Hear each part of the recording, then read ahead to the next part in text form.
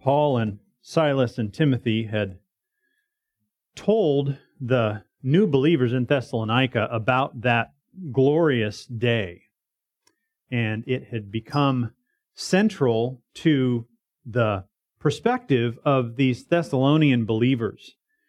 They knew that Jesus had come to rescue people from their rebellion and sin by His death and His resurrection, and that He was going to come again and restore all things. And the people in Thessalonica had believed. And Paul and Silas and Timothy, after only being able to be with them for a short time, Paul says, had been torn away from them. They had to leave. They were forced to, in this case, by political issues, by city leadership and city influences that made it dangerous to their even to their lives to stay there. And so they were torn away from the Thessalonians rather. And in the months that had been followed after they had been torn away from them, they had really agonized over how are our brothers and sisters doing? How are they handling the new hardships of their faith in Christ? Are they persevering? Or have they decided, you know what, this isn't worth it? Maybe this isn't real. Paul and Silas and Timothy, they were here for a little while. We were excited about what they had to say, but they're gone, and this is not working. And so, forget it. We're not going to do it. And eventually, Paul and his co-workers decided, we can't take this anymore. We have to find out. So they sent Timothy back to Thessalonica to check on how they were doing. And Timothy, as Prasanna preached a couple weeks ago, Timothy came back with a marvelously life-giving and encouraging report. The Thessalonians were persevering in their faith in Christ. They hadn't given up. They were persevering through the hardship that Paul had told them that they would face. They had found Christ to be worth it. They had found their hope in Christ and what He had promised to do for them to be worth the trouble and the struggle and the pain. And they remembered Paul and Silas and Timothy with affection. They didn't feel like they had been taken by some fraudulent message. They got it. And they didn't get everything, which is always the case with us, isn't it? There are always gaps. There are things that we don't get, things that we don't know. And in this case, for the Thessalonians, they were wrestling with some confusion. They had some we could say theological gaps in their understanding, some gaps in their understanding of what God had even made known to His people. There were believers among them who, between the time that Paul came the first time and the time that Timothy had come to check on them, believers among them who had died. And the Thessalonians who remained did not know what to make about the death of their believing brothers and sisters. When Paul had come and brought Jesus to them, one of the things that was central to his message is that Jesus is going to come back and He's going to restore all things for those who believe in Him. And somehow the Thessalonians had missed a piece of what that meant. There were gaps in their understanding. They were grieving the death of their brothers and sisters, which is right to do. Altogether right, altogether appropriate. Paul's not going to rebuke them for grieving. What he is going to point out is that they were grieving in a way that they didn't have to grieve. They were at least at risk of grieving like those around them as those who have no hope. Evidently, they had missed something of what's going to happen when Jesus comes back. So they were grieving, or at risk of grieving, in a way that didn't take into account everything that Jesus had done and promised to do for them. If your house burns down, it will be hard. It will be painful. There will probably be some kind of grief. If your house burns down and you are not aware that you have insurance that will cover the cost of rebuilding, it will be a lot harder than it needs to be. It'll be unnecessarily hard. It's at that point that grief starts to turn into despair. And that's what's not necessary for the Thessalonians. That's what Paul is concerned is going to happen for them. So he wants to fill this gap. Somehow the Thessalonians had missed a part of what restoring all things actually meant. They had a picture in their mind of Jesus coming back. This has begun to define their future. This is what they're longing for. This is what's making all the trouble worth it, that Jesus is going to come back and restore all things. And yet there was a gap. And Paul fills that gap in this passage this morning in 1 Thessalonians 4, 13 to 18. So as we look at this passage, I think there are two takeaways for us. One is the actual content with which Paul fills the gap. That when Jesus comes back, he will bring with him those who have died in him. That those who have died in him are going to rise from the dead, and those of us who remain and meet Jesus when he comes back will be beaten there, maybe by a few seconds, by those that we have lost who have trusted in Jesus. The Thessalonians didn't understand that. Sometimes perhaps we forget that functionally, but it's real. It's true. It's going to happen. We're going to see it with our eyes. That's what Paul wants the Thessalonians to know, certainly what he would want us to know as well. It changes the way that we process the loss of believers. That's one takeaway for us. The other takeaway for us is the fact that if we miss what God has told us, if there are gaps in our knowledge of what God has actually revealed, then it causes unnecessary pain. It causes unnecessary pain. And it causes an underrepresented gospel. So in the case of the Thessalonians, if somehow they've missed the fact that their brothers and sisters who have died are going to be raised again gloriously, and they will meet them when they see Jesus, they're going to have unnecessary pain. They will grieve as those who have no hope. Paul says, I don't want that for you. It's not necessary. You don't need that kind of pain. It doesn't reflect reality. I don't want that for you. And if the Thessalonians grieve in that way, then even in their grief, they're not going to represent the gospel, the hope of Jesus, and all that he's done in a full way. There's going to be a gap in the way they represent the gospel as well. So we want to know what God has revealed in this passage, and I hope that we will be re-encouraged, re-enlivened, to know as much as we can about what God has actually revealed in his Word. That this morning would encourage us to read our Bibles faithfully and enthusiastically, knowing that when we miss what God has said, it causes unnecessary pain, and it causes an underrepresented gospel. That's what I think this passage is going to point us to this morning. Now, let me just affirm as we do that, as we want to know what God has said in his Word. More and more and more. There's no arrival here, but there's always room for progress.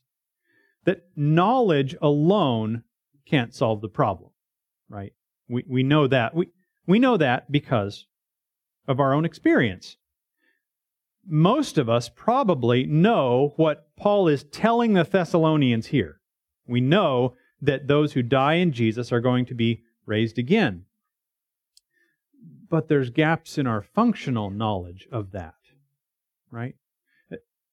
How many times this week, in very small ways, maybe not in response to death, but maybe in response to a lost comfort or an inconvenience, did you and I, in little ways, grieve as those who have no hope?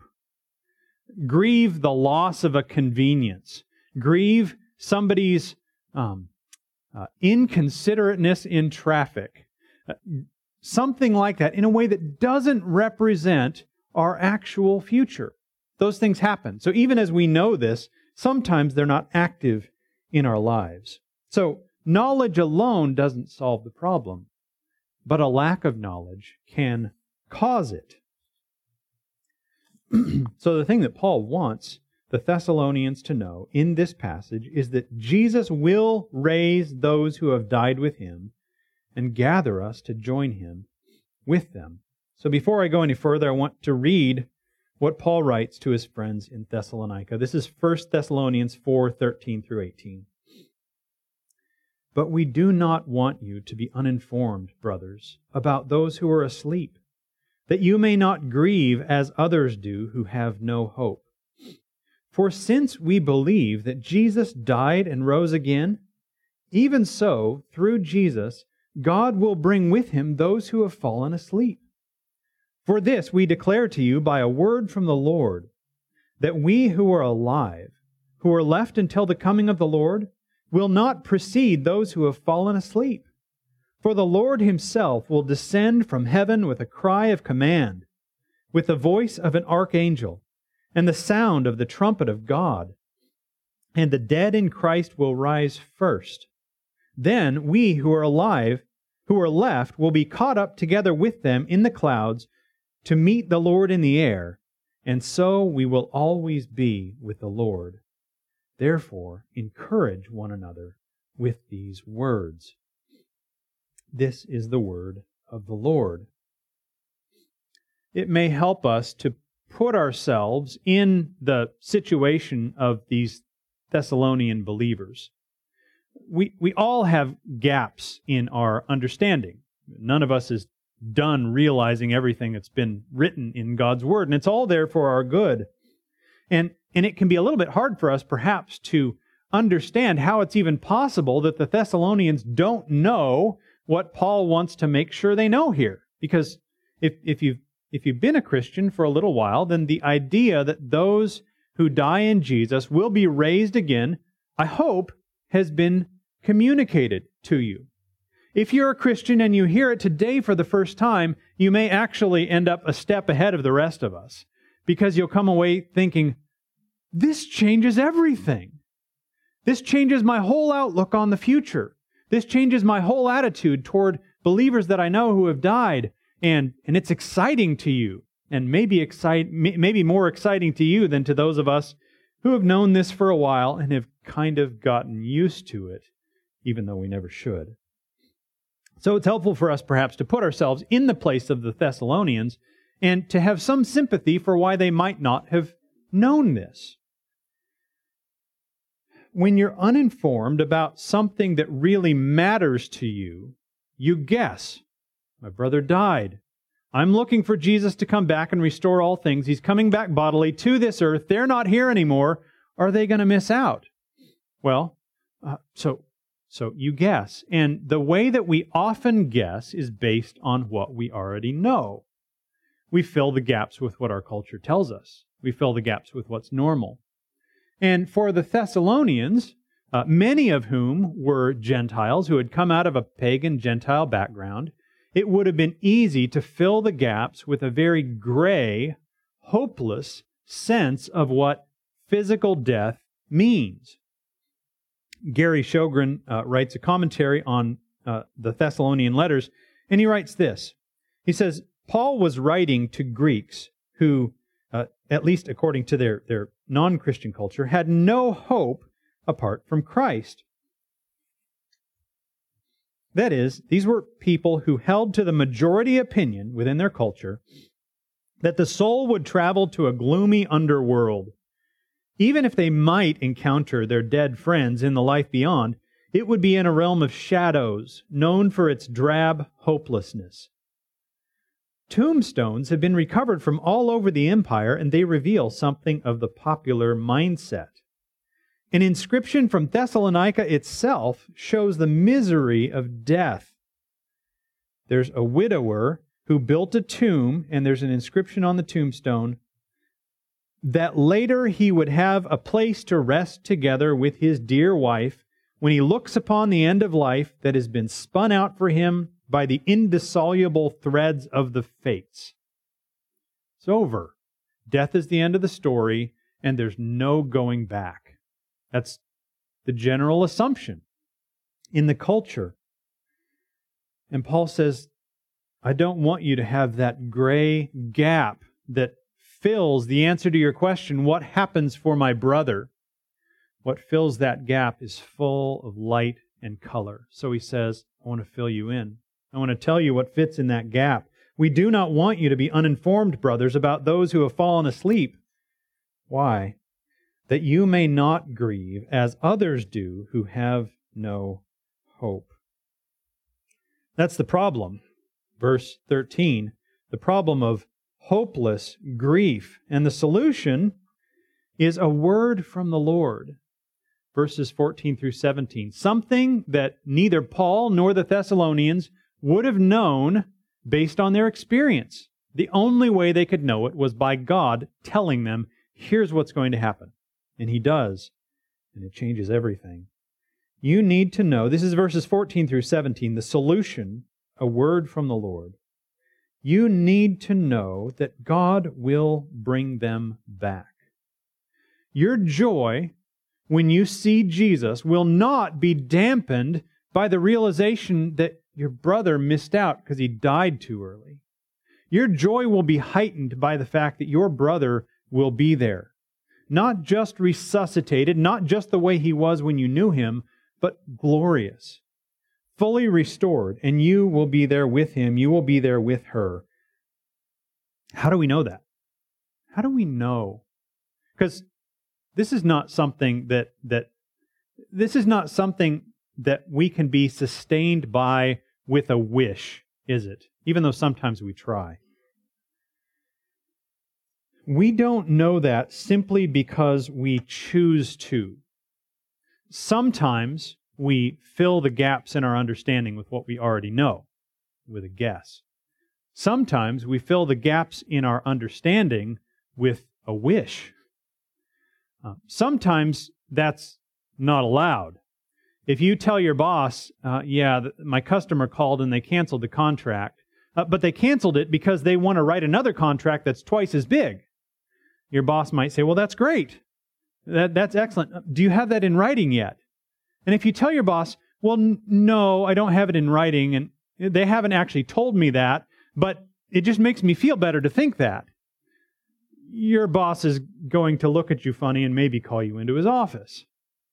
Right? We're not allowed to wish in those cases. There are other situations in which we, as a culture, provide more openness to a wish because it makes people feel better. Often, if we're honest, we see that at funerals. We hear all kinds of things that are understandable in one sense because here are people who are grieving, trying to grab onto something that steadies them in the face of death. And so we hear all kinds of things. We hear about how Uncle Ned died because God needed another angel in heaven. Things like that. And it's against the cultural rules and maybe against the wisdom of sensitivity to say, how do you know that? How do you know that? In many cases, death is such a sensitive thing, and people are grabbing for something, and so sometimes all people know to grab for is a wish, even if it's not written in writing. It's the best thing they can come up with. It's not the best thing we can come up with. We have something better. God has put it in writing for us, and it's here.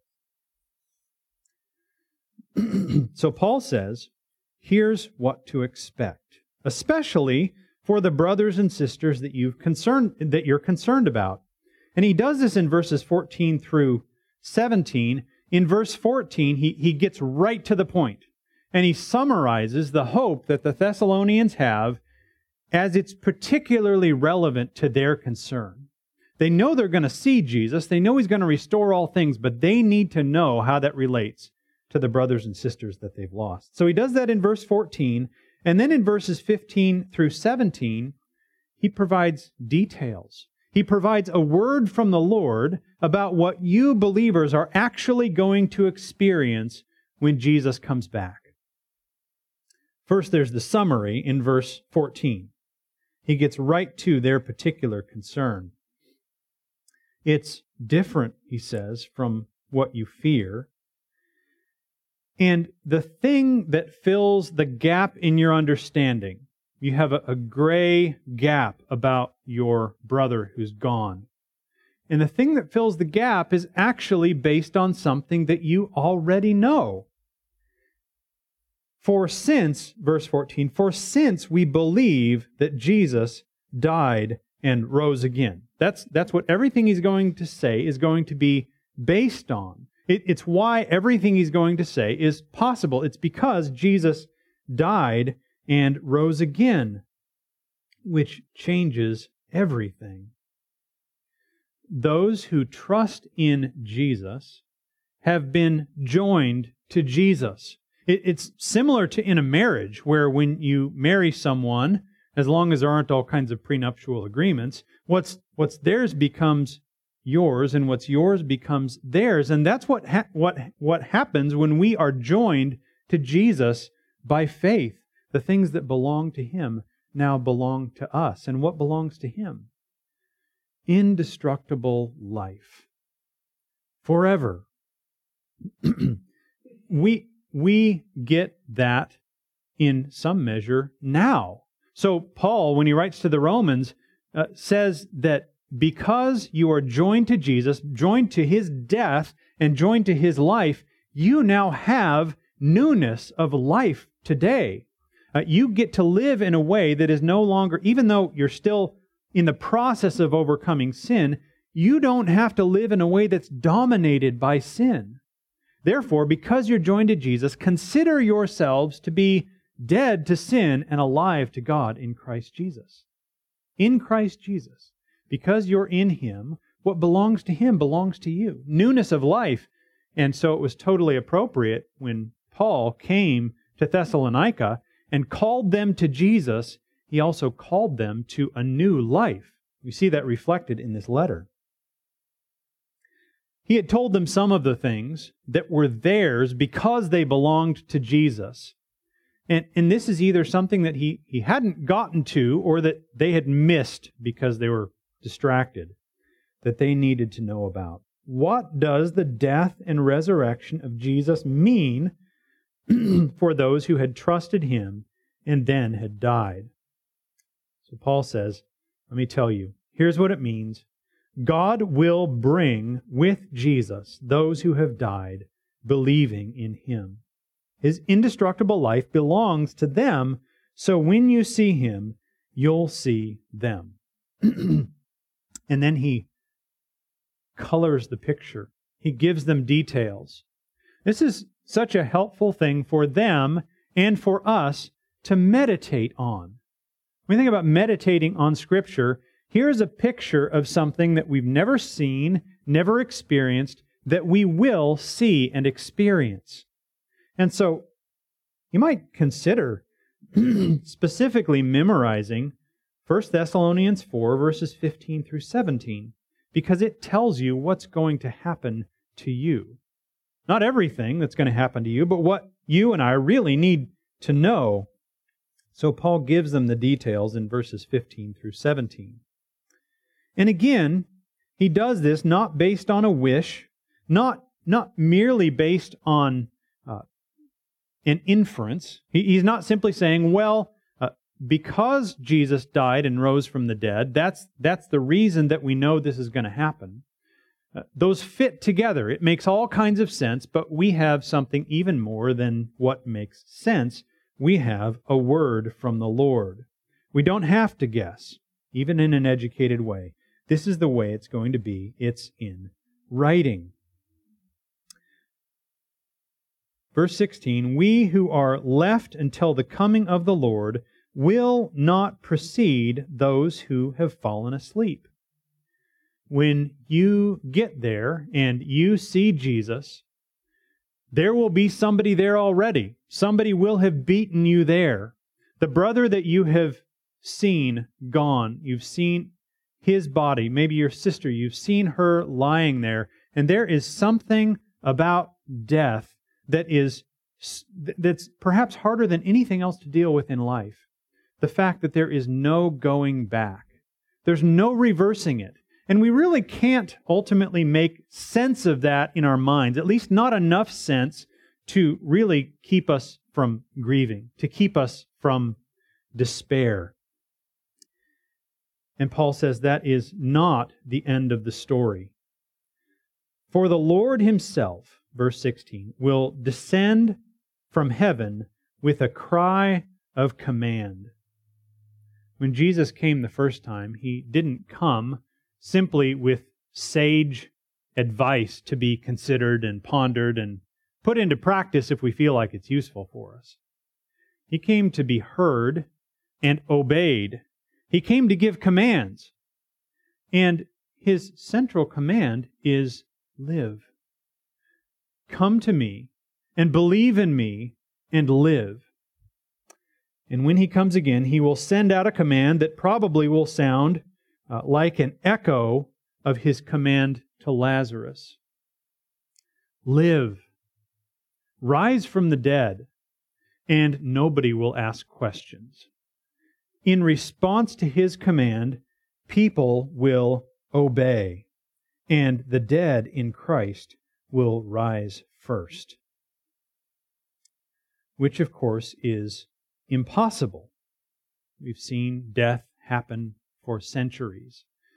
And we've always been unable to completely make sense of the fact that when it comes to death, there is no going back. And it's beyond us. There is no going back, but there is going forward. And that's what Jesus did. It's a better story than any story we ever make up about death. There are movies about superheroes in which the only way for death to be reversed is to go back. Some way of rolling back time. And that's the way of undoing death. Jesus does it a better way. Jesus doesn't do it by going back. He does it by going forward. He goes all the way into death, and rather than time being rolled back, Jesus defeats death and goes forward so that when he is raised again, he is raised in a body that is no longer subject to death. He's raised to indestructible life that we share with him. So when you see your brother, when you see your sister, that is how you are going to see him or her. They will beat us there, but not by much. Then we who are alive, who are left, will be caught up together with them in the clouds to meet the Lord in the air. That word in verse 17, the word that's translated caught up, is the word that's when the translation, so this is written in Greek to begin with. When Paul writes to the Thessalonians, he's writing in Greek. Later on, the Bible was translated into Latin, and when it was translated into Latin, the word that was used for caught up is a word that sounds a lot like our word rapture. So that's a word that has all kinds of associations with it, right? All kinds of even movies and book series and all those kinds of things. And we'll sometimes even ask, well, do you believe in the rapture? Do you not believe in the rapture? And sometimes when we ask that, we're talking about a particular understanding of the rapture. But do you believe in the rapture? I hope so. It's been put in writing. It's right here. We will be caught up to meet the Lord in the air.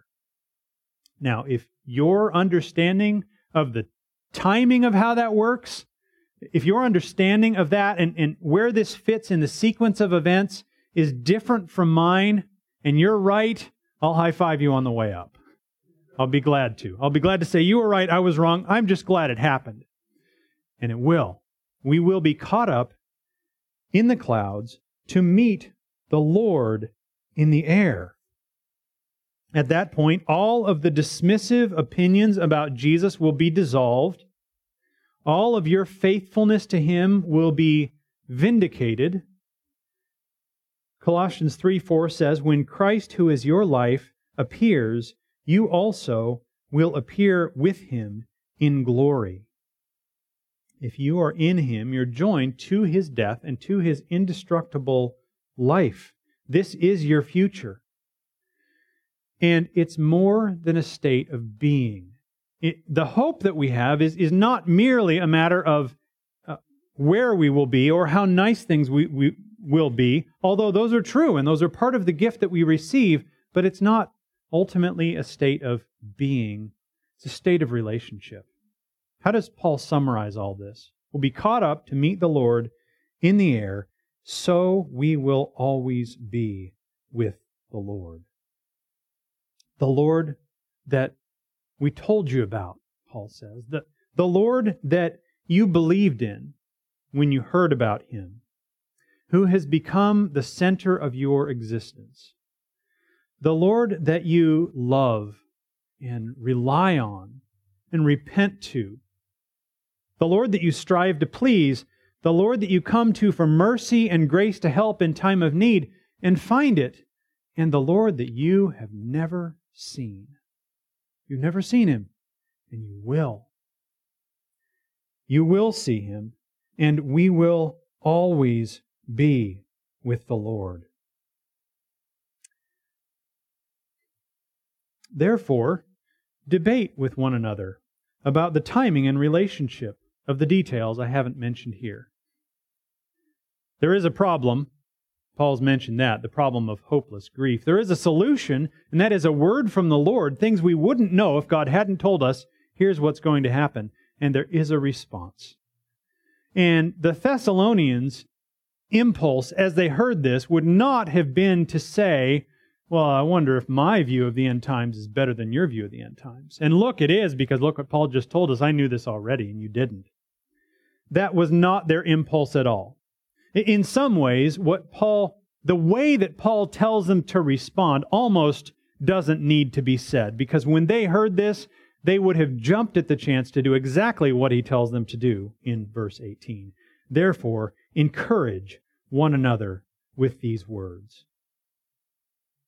When your sister is sad because your brother is gone, because contact is completely cut off, because she is hit with the inescapable realization that there's no going back, be there for her. Tell her that you're sorry. Embody Christ and His compassion for her. It does hurt. There is no attempt to paper over the grief of death here. Agree that it is sad, that it's not normal, that there's no way to simply resign yourself to it, and that this is not what we were made for. Be there for her. And as you come alongside her, and as you affirm her grief, be sure to affirm to her that what we see is not everything that is. What we see is not the tiniest sliver of what will be. This is not the end. Jesus will get the last word. With His command, He will issue a command, and your brother will be raised, and you will see him, and together we will always be with the Lord. Sometimes there is a tendency to have a fear of saying something in the face of death that will be short-sighted, that won't really be helpful. Gosh, isn't it one of the hardest things in the world to figure out what to say to someone when they're facing death? And I'm sorry is a really, really good place to start. We have more to say as well. We have something better to say than a wish, something better than a guess, something better than I know how you feel because my cat died. We have something better, and it needs to be said. It needs to be said in timely ways. It needs to be said in ways that are genuinely encouraging, and your grieving brother, your grieving sister needs to hear it. We need to know. I need to know. We need to be steadied by hearing the thing that we don't see. This is why we need to say this to each other, especially when we see death right in front of ourselves, is because we don't see it. Hope that is seen is not hope. That's the way hope works, biblical hope. And so it helps to hear it said.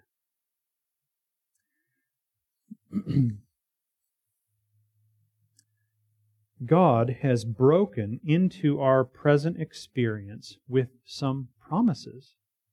He's told us some things about what will happen that we would not know if He hadn't told us. They're real, and we will see them. He has revealed hope for us who are in Christ and for those who have died in Christ. There's a lot left that's unrevealed. Moses actually spoke to that even years before Paul wrote. He said this in Deuteronomy 29:29. The secret things belong to the Lord our God, but the things that are revealed belong to us and to our children forever, that we may do all the words of this law. That's speaking in Old Testament, Old Covenant terms, but the idea is there are some things that we might love to know and that God has chosen not to tell us. They belong to Him. It might be nice to know them, but we don't have to know them. And God, in His grace, has told us what we must know. And when we hear what He has told us, it changes us. As we see with the Thessalonians, it removes unnecessary pain. The grief of death without what God has told us here can translate into despair. And it doesn't have to happen. Every time we miss something that God has chosen to reveal to us, it risks causing us unnecessary pain. It takes away some of the good news. It takes away some of the outworking of the good news. So come here. Come here over and over. Come here daily. Come here expectant. Come here looking carefully. I want to encourage you to find some way to be in the Word of God every day. Not as a way of checking off a box so that you can make sure and have a good day because you've obeyed God's rules about reading the Bible. Come here expecting to hear good news because of what Jesus has done for you. And expecting to hear what it means for you and for others that Jesus has died and raised again. What it means for your future. You may or may not be into end times stuff, but all of us are into what's going to happen to me. All of us are into that. All of us are into our future and the things we must know about our future. The things we absolutely need to know that will steady us, that will give us biblical hope, real confidence, are in writing. They're here for us. So seek out the things that are revealed. That's what changes us. It's what changes our perspectives and our priorities. It changes despair into hope. It changes us, and as it changes us, it brings about a more fully represented gospel. When you and I experience the little griefs of life, the little griefs of a loss of comfort, and we respond to that loss of comfort in light of the future that God has put in writing for us, what does it do? It does what Paul describes in Philippians.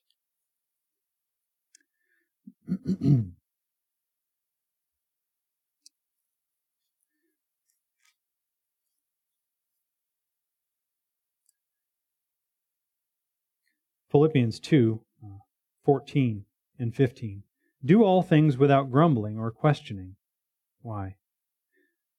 That you may be blameless and innocent, children of God, without blemish, in the midst of a crooked and twisted generation, among whom you shine as lights in the world, holding fast to the word of life, so that in the day of Christ I may be proud that I did not run in vain or labor in vain.